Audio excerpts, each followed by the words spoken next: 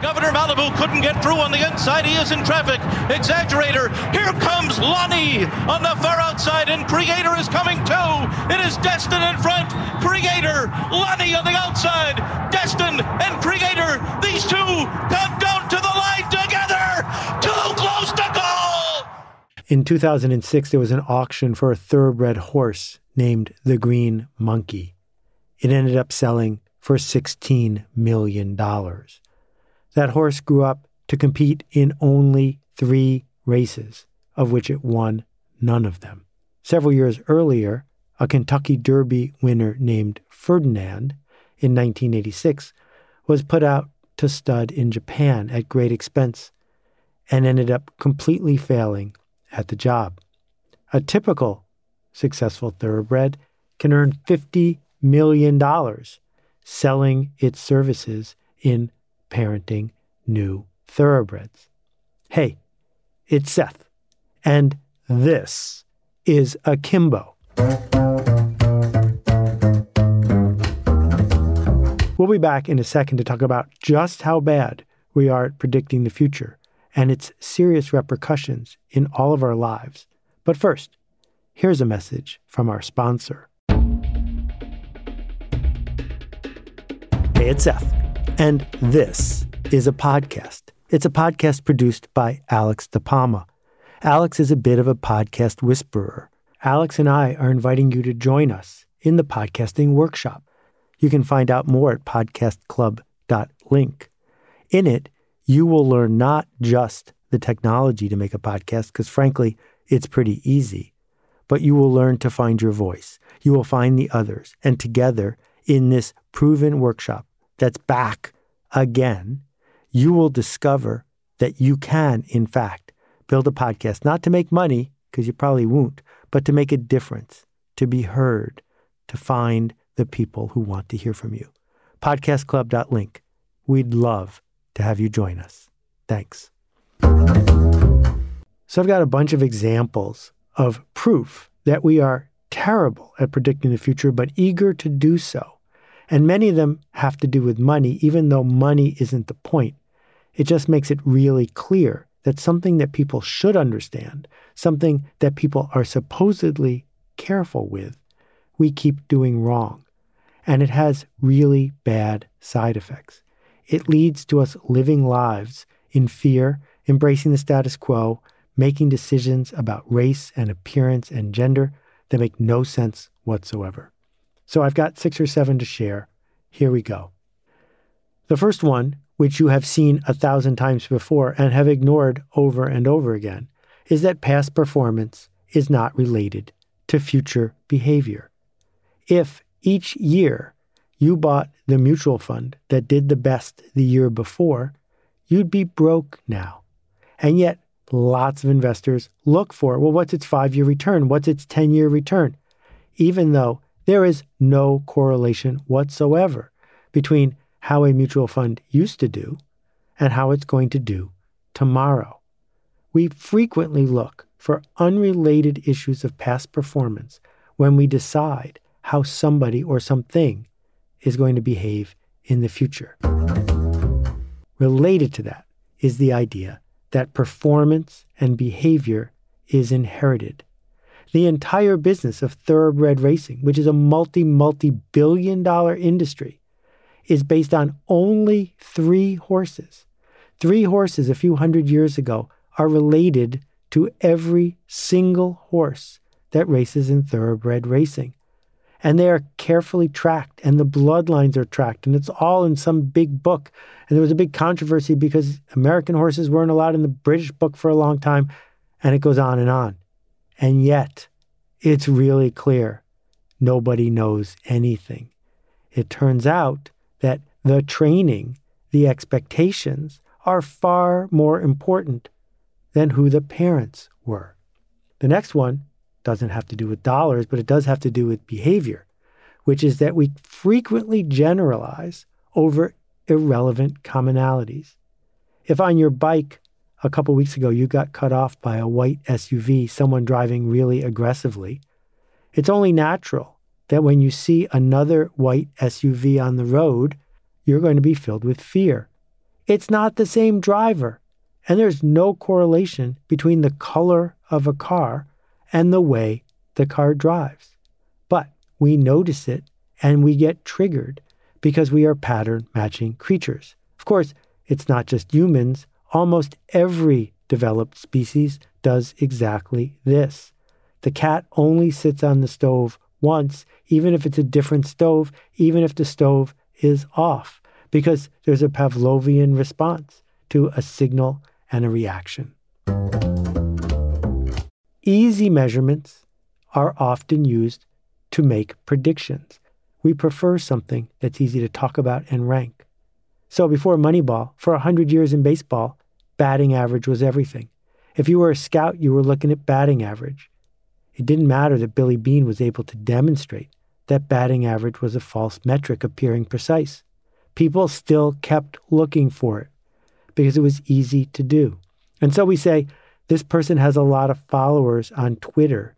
They must be X, Y, or Z. But there's no relationship between the number of followers you have on Twitter and anything except the number of followers you have on Twitter. How about this one? Short-term patterns are believed to indicate long-term behavior. We do this in the justice system or the punishment system over and over again. But it might have even happened in your home. If a 7-year-old or a 9-year-old is wetting their bed, it's the parents that are freaking out because in the back of their head they're feeling shame. They're worried that their 14-year-old or their 25-year-old will have the same problem. And there are rare medical conditions where that's true. But in general, no. But their fretting caused shame to spread. And a few years from now, when that kid overcomes the challenge, the shame is still going to be sitting around. Looking for short-term patterns and using them to assume that something is going to be different or the same in the future in a different setting is a trap related to that. Behavior in one area being associated with that in another. If you've ever interviewed someone for a job, you've fallen into this trap. That just because someone is good at a job interview doesn't mean they're going to be a good actuary. It doesn't mean they're going to be a good accountant. It might not even mean that they're going to be a good receptionist. All it means is that they're good in job interviews. We know, for example, that in order to be a good con man, you have to come across as trustworthy. Coming across as trustworthy does not mean you are trustworthy. It simply means you're good at coming across as trustworthy. And all of these things roll up to the thing that we evolved to be, which is likers, lovers, maintainers of the status quo. Because the status quo represents evolutionarily less of a threat than change. A species that's optimized for a certain place in a certain location likes that place and likes that location. It makes it more likely that that species will have grandchildren, that the genes will be passed on. And so, the species gets stressed when the world changes.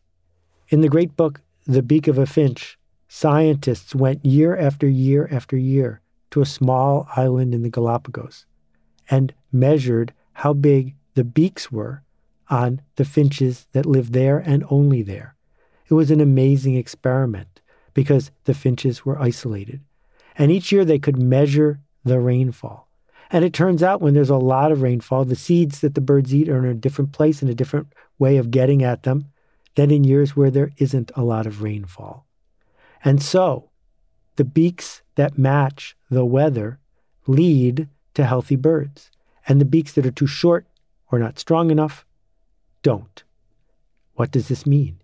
It means that if you are carrying around a genome that needs it to be dry and it's raining a lot, you're in big trouble. Now, I don't think finches spend much time worrying about the weather, but human beings, we spend a lot of time worrying about the status quo, trying to keep things the way they are. If we took someone from the current day and put them back in 1400 or the year 800, my guess is they would wish for so many of the conveniences and privileges that modern people have today. But the people in those days, they weren't eager for societal or technological change. Even in the worst days of the Soviet Union, there were a lot of people in the Soviet Union who wanted things to stay the way they are, because we're organized to want things to be as they are. And so here we are, surrounded by a world in flux. And we are so confused about predicting future performance based on past performance, so confused about the power of heredity, about who the parents and the grandparents were of that person that we are encountering, so afraid of the other, the one that we don't know yet, aided by the media, which makes a living keeping us scared, which makes a living teaching us what things are like around here. We make bad decisions all the time. We see someone who reminds us of royalty and the status quo. Oh, George Clooney, he's Hollywood royalty. We hear about lineage. We look at the background of the people who we're hoping to lead us or the people who are simply walking past us on the street. And we are making bad predictions about who to hire, bad predictions about who to trust, bad predictions about where to put our investments or who to feel comfortable around or not. And so there's lots of bad decisions getting made. Zig Ziglar used to say, if you get lost in some neighborhood before GPS and there's a bunch of kids playing on the corner, who are you going to ask for directions? Well, the answer is usually the tall kid. The tall kid might be as dumb as a post. All you know is that you're trying to predict the future, and you're using a not very good clue to figure out who's going to be the smart person, the engaged person, the person who's going to help you get to the next level. So we vote for presidents who are a little bit taller because somewhere along the way, we got brainwashed into thinking that was an effective way to predict the future. And so we judge somebody by the color of their skin because, like batting average, it's right there. It's easy to measure. It's in front of us. And we've been reminded for a really long time that it's a metric we should look for. And so we punish people their whole lives because the punishment system interacted with them when they were 20 years old, even though that's a false signal appearing real. Over and over again, we make decisions about kids as young as 1 or 2 or 3 years old, based on who their parents are, what their socioeconomic status is, and we decide to indoctrinate them one way or the other based on that, not based on the potential that's around us. The extraordinary thing about the world we live in, that it is based not on inherent genetic talent, if there even is such a thing. It is based on attitude. And attitude is based on indoctrination and environment. And that's often manipulated by the confusions that we've just talked about. It's manipulated by class. It's manipulated by race. And so what we end up doing is persuading some people that they should have a voice and that they should be in charge and that they should go to the next level. And we persuade way too many people to lower their expectations and to be told that they don't belong or they're never going to amount to anything. But what we need is an attitude that enables enrollment, which leads to flexibility and to learning. Because if we are curious and enrolled in the journey, we can learn more than ever before. If we are open and realize just how bad we are at predicting the future, we can stop looking at the false clues and cues and instead focus on the ones that truly matter. We have hardwired all of this into our system, the educational systems, the financial systems, the healthcare systems, all predicting the future poorly, all locking people out from the idea of contribution and possibility. It turns out that the stuff in the built world around us, the generous stuff, the technological stuff, the things that made things better, they were all made by human beings who saw something, human beings who believed they could contribute. And those contributions are not based on where they were born or who their parents were. They are based on possibility and curiosity and attitude. And so our opportunity is to start seeing the future more clearly, that when one of the false metrics shows up, when one of the traps arrives, we need to take a deep breath and say, no, we're not going to fall for that again. Because people are not thoroughbreds. And even people who track the thoroughbreds have trouble predicting the future. No, people are people. And if we can teach somebody something, if we can help them learn and help them believe that it is possible to connect and to make things better, it's likely that that's going to happen. Thanks for listening. We'll see you next time. We'll be back in a second to answer your questions from last time. But first, here's a message from our sponsor. If you want to learn to ride a bicycle, don't watch a video, don't read a book. Hey, it's Seth, and I'm here to talk about the Akimbo workshops. These are interactive, real-time, online workshops that work. And we're devoting 2020 to finding one that matches where you need to go. If you're ready to level up, I hope you'll check out akimbo.com to find out about our proven, effective workshops. Hey, Seth, it's Maria. Hey, Seth, my name's Kyle. Greetings, Seth. This is Steven out in Madison, Wisconsin. Hi, Seth. Alicia from Charleston here. Hi, Seth. This is Anupam. Hi, this is Caitlin. Hi, Seth. Warm greetings from Curacao. Hey, Seth. My name is Nick Ryan from Pittsburgh, Pennsylvania. Hey, Seth. This is Rex. Hey, Seth. Hi, this is Vasilis from Greece. Hi, this is Roberta Perry. My question is... And that completes my question. Thanks for listening. As you know, I love getting questions from you. If you've got a question, please visit akimbo.link, that's akimbo.link, and click the appropriate button. This week, instead of the usual Q&A, I'm really thrilled to include a conversation I had live last week with Taylor Harrington and Dr. Natalie Nixon. She's written a really important new book about creativity. Here we go. And we're live. And we're live. Hey, it's Seth, and I'm here with the extraordinary Natalie Nixon. And I want to start us off. Hi, Natalie. How are you? Good. How's it going, Seth? Great, thanks. This is such a weird medium. It takes a little while for me to get used to the fact that I'm not in a room by myself. We're going to talk about creativity, possibility, the practice, and our ability to do this work on purpose. Before we do, and before I give Natalie the proper introduction she deserves, here's my scary story. I have a book coming out in November about creativity. And so I get this email a few months ago saying, here's this new book coming out about creativity. Do you want to look at it? And that's like the worst thing in the whole world. Don't send me a new book about creativity because I don't want to. So I said, I'm really, really busy. I can't read it, which was true. And then the minute I finished my book, I read Natalie's book. And I am super relieved that A, her book is even better than mine, and B, there's almost no overlap between the two. So Natalie's book turned on a light for me. It is filled with profundity from beginning to end. It's not a long book if you're one of those people who need books to be not long. And I think it will stick with you for a long time. So I reached out to Natalie and I said, I didn't steal your book. I couldn't blurb your book, but I would love to have you join Taylor and I to talk about your book because it's available now and we need more creativity in our world. So with that said, hi, Natalie. How are you? Hi, Seth. Hi, Taylor. Seth, thank you so much for inviting me and sharing your platform. This is awesome to see you, even through this medium. So when did the itch start for you to say creativity is a skill and I might be able to help people?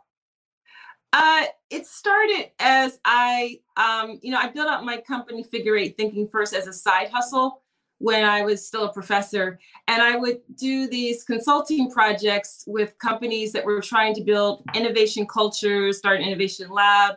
And I had this creeping sensation that we were going about it the wrong way. I felt like we were kind of talking over and around each other, throwing out the word innovation and needed a sort of lingua franca.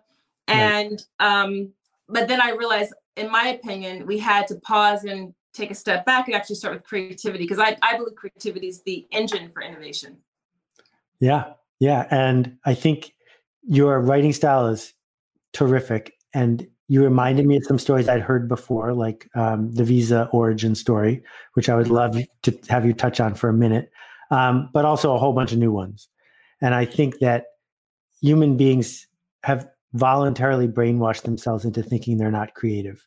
Absolutely. And you're just completely pulling the blanket off of that one and saying, that's not the way it works. It's a skill. That's right. It's a competency, and it's actually going to become more essential in what we're calling the future of work, which is here. We are, in the fourth industrial revolution. And, a robust, renowned organization like the World Economic Forum has projected back in 2016 that creativity would be among the top 3 job skills to have in the world. So to be human is to be hardwired to be creative. And so this book is an attempt to also kind of democratize how we're thinking about creativity, because I was also tired of us ghettoizing creativity in the arts. I decided to define, not just decided, I did quite a bit of research, and I'm a qualitative researcher, so a lot of conversations with a range of people.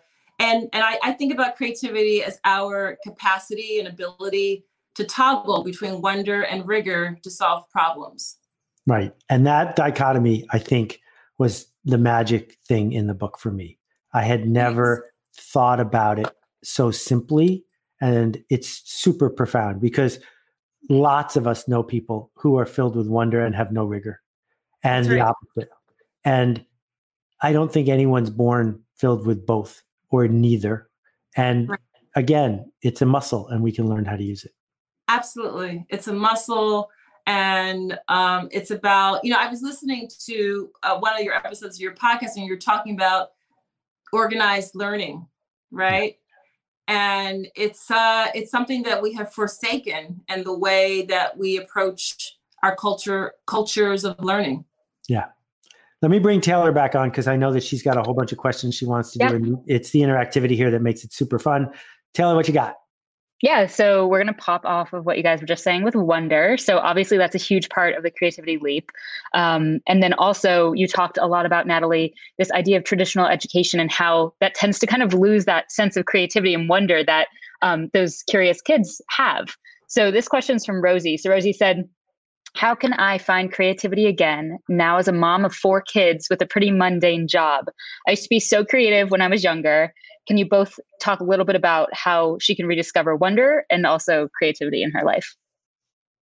So thank you for that question, Rosie. It's really inch by inch. It's small iterative steps. So I do something which I used to be embarrassed to say out loud, but now that I think I wrote about this in the book.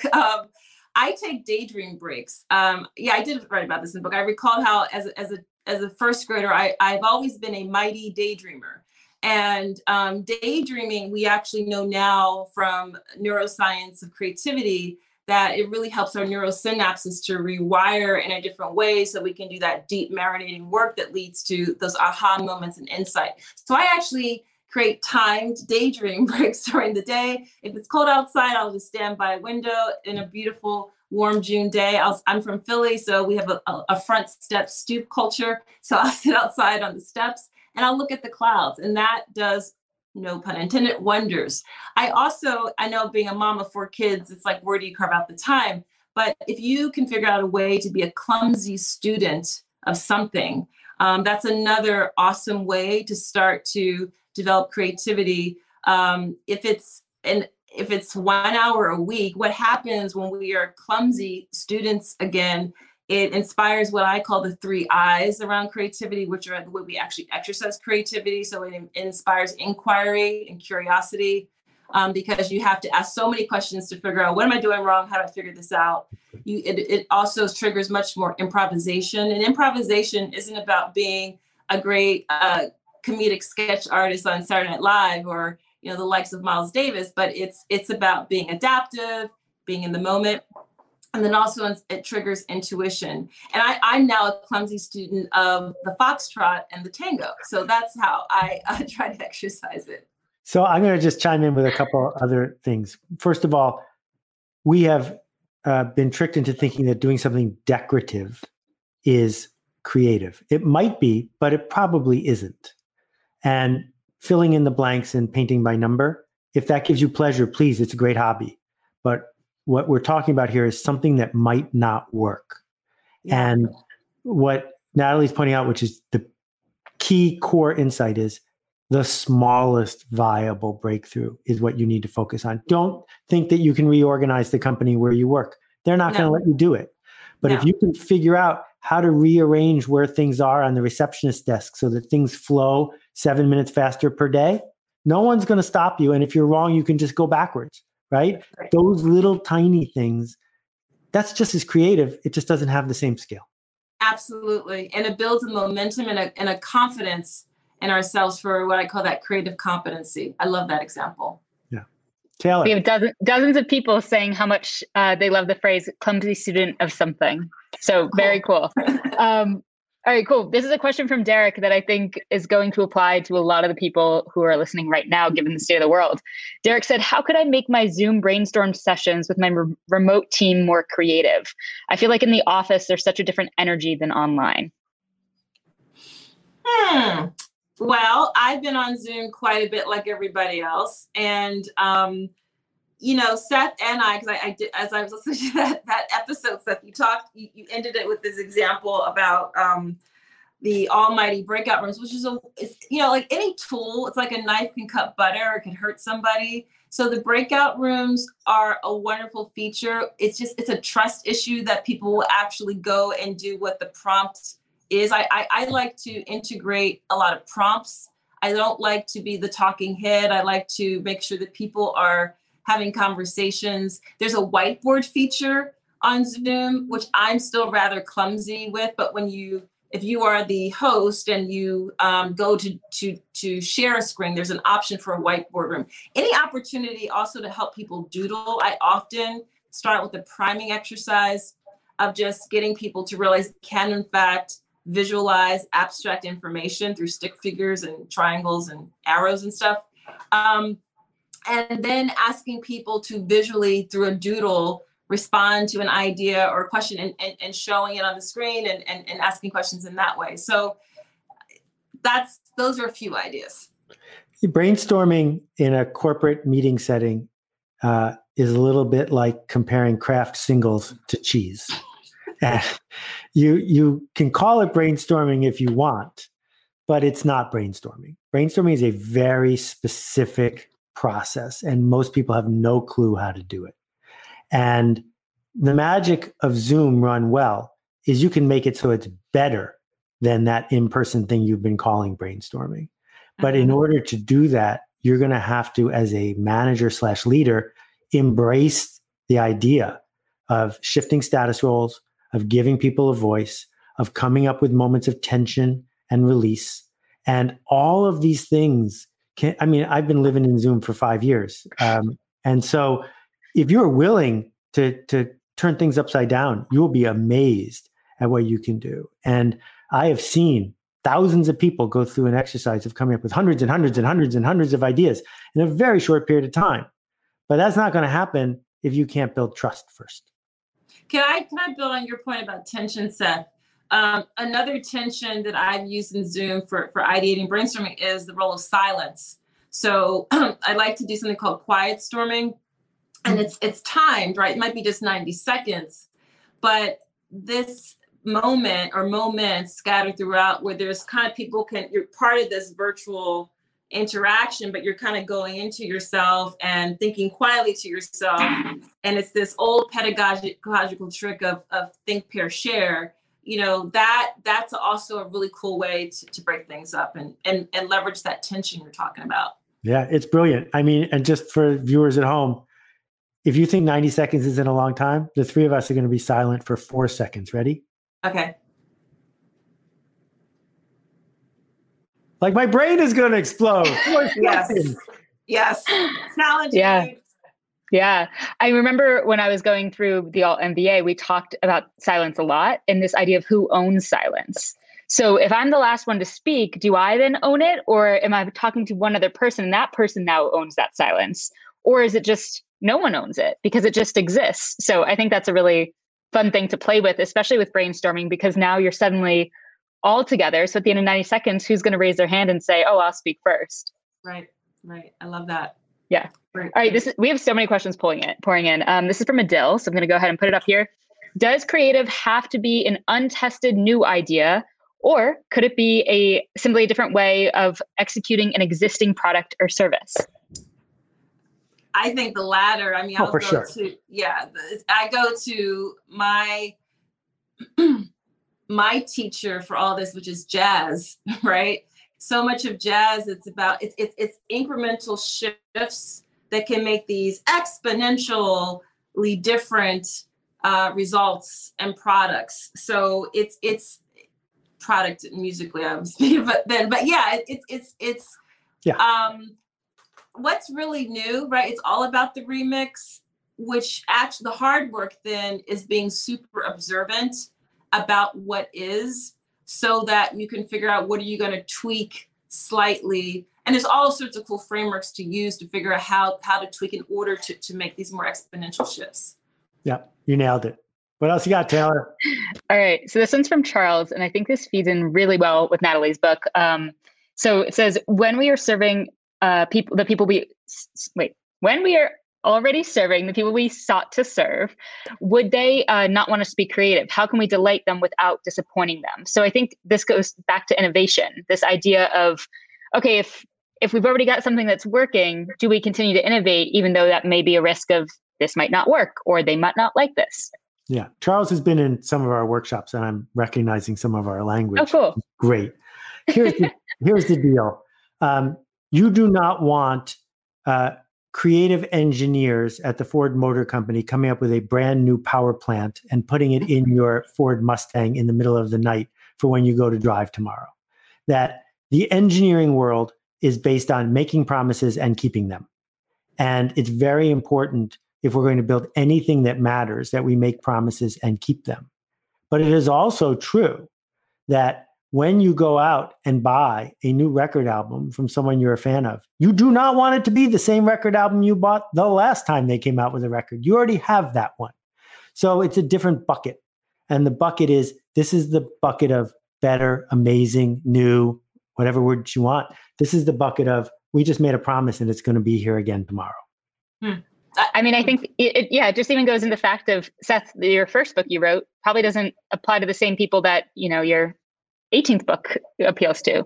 Natalie, is there anything else you want to add there? Because I have another question lined up. Just that in any creative process, which is the engine for innovation, and innovation in my view is invention converted into value. That could be financial, social, cultural value. But at some point it has to end. You have to stop. And that's just the rigor aspect of it. Otherwise, you diverge. At a certain point, you have to converge and figure out how are the people we want to touch responding to it, and trust that, okay, this is good for now, and move on. Yeah, love it. All right, we'll take a couple more questions. This one's from Roland. How to keep creativity juice flowing even on a bad day? I got one. You want to go first? You go first, Seth. Okay, so this is in my book, which is, some people say they have to be in flow and inspired to be creative. And other people say, I have to show up and do work to be inspired and be in flow. One way or the other, right? My friend Isaac Asimov wrote 400 books. He was never inspired. He just knew it was 6:30 in the morning and he needed to type. And once he started typing, that made him inspired. So I think the reason you're having a bad day is because you're not doing the work, not the other way around. Amen. I love that. You basically just mapped out the two corollaries I frame around wonder and rigor. The first corollary is that wonder is found in the midst of rigor. So whatever your rigorous thing is, it's, for me, it's filing taxes or creating some ginormous Excel sheet or weeding, right? Wonder is found, there's like this aha wondrous moment that happens in the middle of the tedium. The second corollary is that rigor can't be sustained without wonder. So sometimes in some organizations, there's in these efforts to build cultures of innovation, there's a lot of this churn going from meeting to meeting and procedure and the rule book in the efforts to build innovation, but that's not sustainable. We must design space and time for the wonder, which is all audacity, pausing, all that good stuff. Beautiful. Absolutely. All right. We'll take two more questions, and one of them's going to be from me. Because I really wanted to ask this. So both of you have talked about this, and Seth, it's in your upcoming book too, about improvising and improv. So, you both kind of talk about how that can be helpful for creativity is to kind of get outside and be in a space where you're no longer have those rules or instructions of what to do next. So can you talk about that a little bit and why that's needed and important in work? This is all you, Natalie. You go for it. So au contraire, we actually do need some rules in improvisation. We do, because the beautiful, one of my rigor mentors, I never met her, but she's still my rigor mentor, is Twyla Tharp, the amazing American modern dancer and choreographer Twyla Tharp. And she famously said, you have to start with a box to think out of a box, right? And improvisation, all incredible jazz musicians know music theory, they practice incessantly. Even the composition has a minimal structure. It might be a beginning, a middle, and an end. So improv is not pulling something randomly out of your armpit. It's not doing whatever you feel like, right? Like there have to be some minimal structures and boundaries so you know what to move against and push against, whether that's in dance, comedy, figuring out a different marketing strategy, figuring out a new financial model. We need some minimal structure so we can push against, rebound, and for the counterpoint. Yeah. Love that. All right. So hard picking questions. There's so many. Okay. We'll go ahead and do this one. Last question from Gustavo, I think. Is that how you say it? Gustavo? I think so. Okay, cool. What would be examples of doing the hard part first, emotional labor, and dancing with fear, which are all very akimbo Seth terms that we use, that create the conditions for creativity to grow? So these all kind of talk about that, doing that hard thing. And then how does that create creativity? Yeah, I think creativity is not a fragile flower. Creativity is a well-developed muscle. And this myth that the world has to be all calm and right, and I need to feel just okay, then I'll be creative, that means you haven't done the prep, and it means you don't understand the concept. And if you're on a team with 4 people, buy 5 copies of Natalie's book and have everyone read it. And then just practice the muscle. Come up with really creative solutions to irrelevant problems so that you've stripped away the scary part. Okay, now, the 3 things you said, do the hard part first, emotional labor, dancing with fear, bring them back on because the muscle doesn't change, right? You can't say I'm a marathon runner, but I only run downhill. Doesn't work that way. Yeah. I love that. Yeah. No fragile flowers in creativity. And I would also just kind of bring that question. Thanks for that question, Gustavo, and Seth's answer to this current moment. Days of uncertainty and chaos are designed for creativity. And this moment that we're going in, whether we're talking about this global health pandemic of COVID or the social injustice protests or social justice protests in the United States of America, we have been afraid of doing this hard emotional labor, which for me would just start with conversations, right? That's where it would start to generate some creative direction into how we can really come together in spite of our disparate parts in our country. Yeah. Mm-hmm. Yeah. Brilliant. All right. Well, on that note, Natalie, do you mind just sharing for anyone who is listening, how do they know if this book is something for them, if they should be reading it? Who's it for? Gosh. If you feel stuck, read this book. If you know that it's almost like an itch you got to scratch, that you really want to amplify the creativity in your life and your work, this book, I hope, and I've been told so far, it's inspiring. It's also, I also include some practical tips. There's a discussion guide that I've developed. Please contact me at natalie@figure8thinking.com if you want to receive a copy of that. Sign up for my newsletter. And all of this information is on figure8thinking.com. And most of all, I'd love your feedback. I'd love to continue this type of conversation. Oh yeah. Also, I went as far as creating a card game called the Wonder Rigor Discovery Deck. We love card games. Yes. Yes. It's awesome. Let's check it out. Where's my deck of cards? Here it is. At all times. They're like just pretty. But yours has words on them. Mine just have pictures. Mine have pictures. and lots of good questions. Fantastic. Awesome. Thanks to everyone for tuning in. Yes, Taylor? Yeah, I would just add that I love how in your book, it's not only getting your perspective, but you interview so many different people. It's so cool to hear from so many people in such a, a condensed short book as well, where you're able to really get that perspective. So thank you for bringing it into the world. And I'm excited for other people to read it. Thank you, Taylor. Thank you, Steph, so much for sharing your platform. Fun. This was an amazing chat. Thank you. Appreciate it. You guys are great. Go make a ruckus, everybody. Be well. Go make a ruckus, guys. Here's our bumper.